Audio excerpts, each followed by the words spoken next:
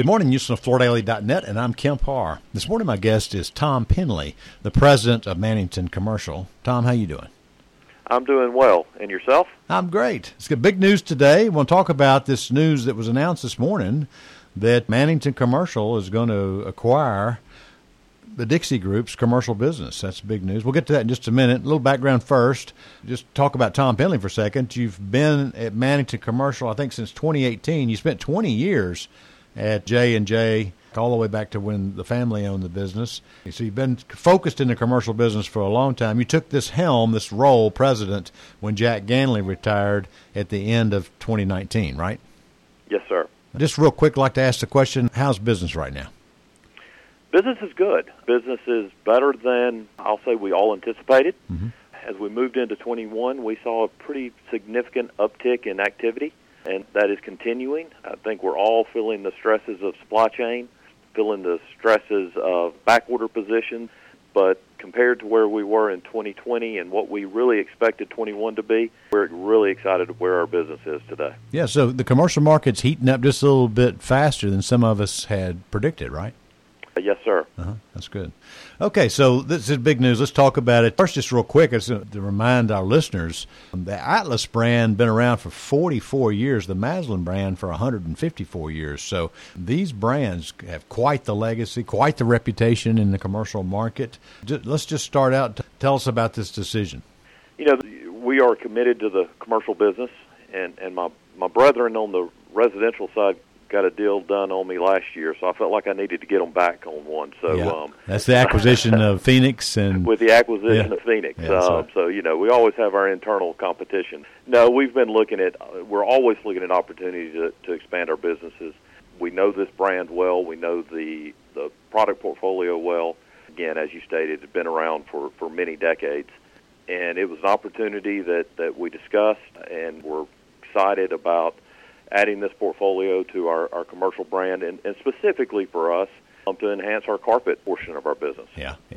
Let me add real quick, we just did our June issue, and so just taking those numbers. Now, we base these rankings, and this is carpet ranking, but we base these carpet rankings on 2020 numbers. So what we have here is we have number 8 and number 9 coming together, and our estimate is that you're about 120 million in sales in the commercial market, and that they're about 65 million. So you add that up, you're one half again bigger, and that puts you, if you don't mess this up, Tom, it puts you between Milliken and Tarkett in size in carpet. It is about taking market share. Yeah. It is about growing. I have been challenged not to screw this up. Yeah. So I do hear that and hear it well. And if I did, it wouldn't be the first thing I've screwed up. But I feel very good about the team we have in place. I feel very good about the resources we have on the Atlas Maslin team. So I'm pretty confident we can execute this transaction and hit those numbers. And oftentimes the goal is 1 + 1 equals 3. Right. And so I'm hoping that we can accelerate those growth numbers beyond what we're showing of additive businesses. Mm-hmm. Well, I hope so too, because you certainly don't want 2 + 2 to equal 3. So that's right. Yeah, you don't want to step back. So what does this give you that you didn't already have? Well, at the simplest term, it's market share. Mm-hmm. It is. At the end of the day, we're about taking share and about growing volume. Yeah. We are a manufacturing operation, right? So consolidating units and volume through facilities is important to the bottom line, which ultimately drives growth. So at the highest level, that's a piece of it. The secondary, and probably just as important, if not more important, are the product capabilities. We are in workplace, healthcare, education as our primaries, and then ancillaries with all the other commercial categories. Mm-hmm. The Atlas Maslin brand is heavily focused on workplace, right. Senior living specifically within the healthcare segment, as well as some hospitality business. So from a carpet perspective, they are playing in the world that still is heavily carpet focused, enhances our capabilities in those areas, and in total, again, makes us a more important organization to our customers. Mm-hmm. All right, let me mirror what you just said. First off, you know this all too well with your 20 years at J&J, but J&J and Mannington Commercial shared a modular carpet tile plant, and when J&J became part of EF, they left that, leaving Mannington with this whole factory. And so now you're able to bring this business into that factory, and it kind of makes the plant whole again, doesn't it? It does. It is an interesting web we weave in this industry. I ended up negotiating both sides of that transaction. I was with J&J, and on the MCS joint venture organization, I was a part of the sale of that during the EF transaction. And then since I've been on the Mannington side, I've been the one dealing with the plant that had the reduced volume in it. So it is an exciting opportunity to again, add volume back to that facility and within our operations in Calhoun. And as you mentioned, it gives you more strength in senior living and in hospitality than you've had before. So yes, sir. That will be what those financial guys call accretive, hopefully.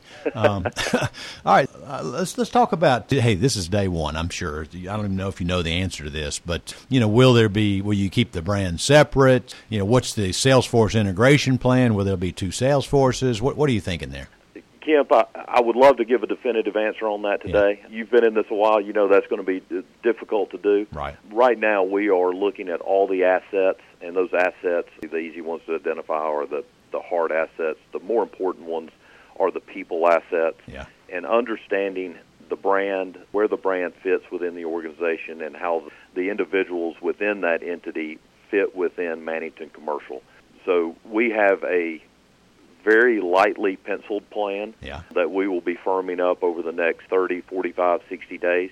And at that point, we'll be communicating clearly what our brand image and brand planning as far as product plan and conversion of Salesforce plans will be.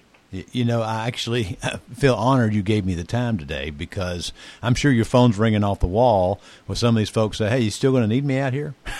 It's busy. Yeah. It's active, but that's good. All right. So real quick, just on Neocon, both these brands had 10th floor spaces. So I guess when we come together here in the fall, we'll be able to see Mannington in two spaces, right? We're still laying out plans for that, trying to figure out the best way to use the two spaces, or if we will be using the two spaces. And so a little bit to be determined, or a lot to be determined there, but it is something we are evaluating quickly. All right, Tom, well, thanks so much for spending time with us here on day one of this news that Mannington Commercial has bought the Dixie Group's commercial business. Again, been talking to Tom Penley, the president of Mannington Commercial, and you've been listening to Kemp Harr and FloorDaily.net.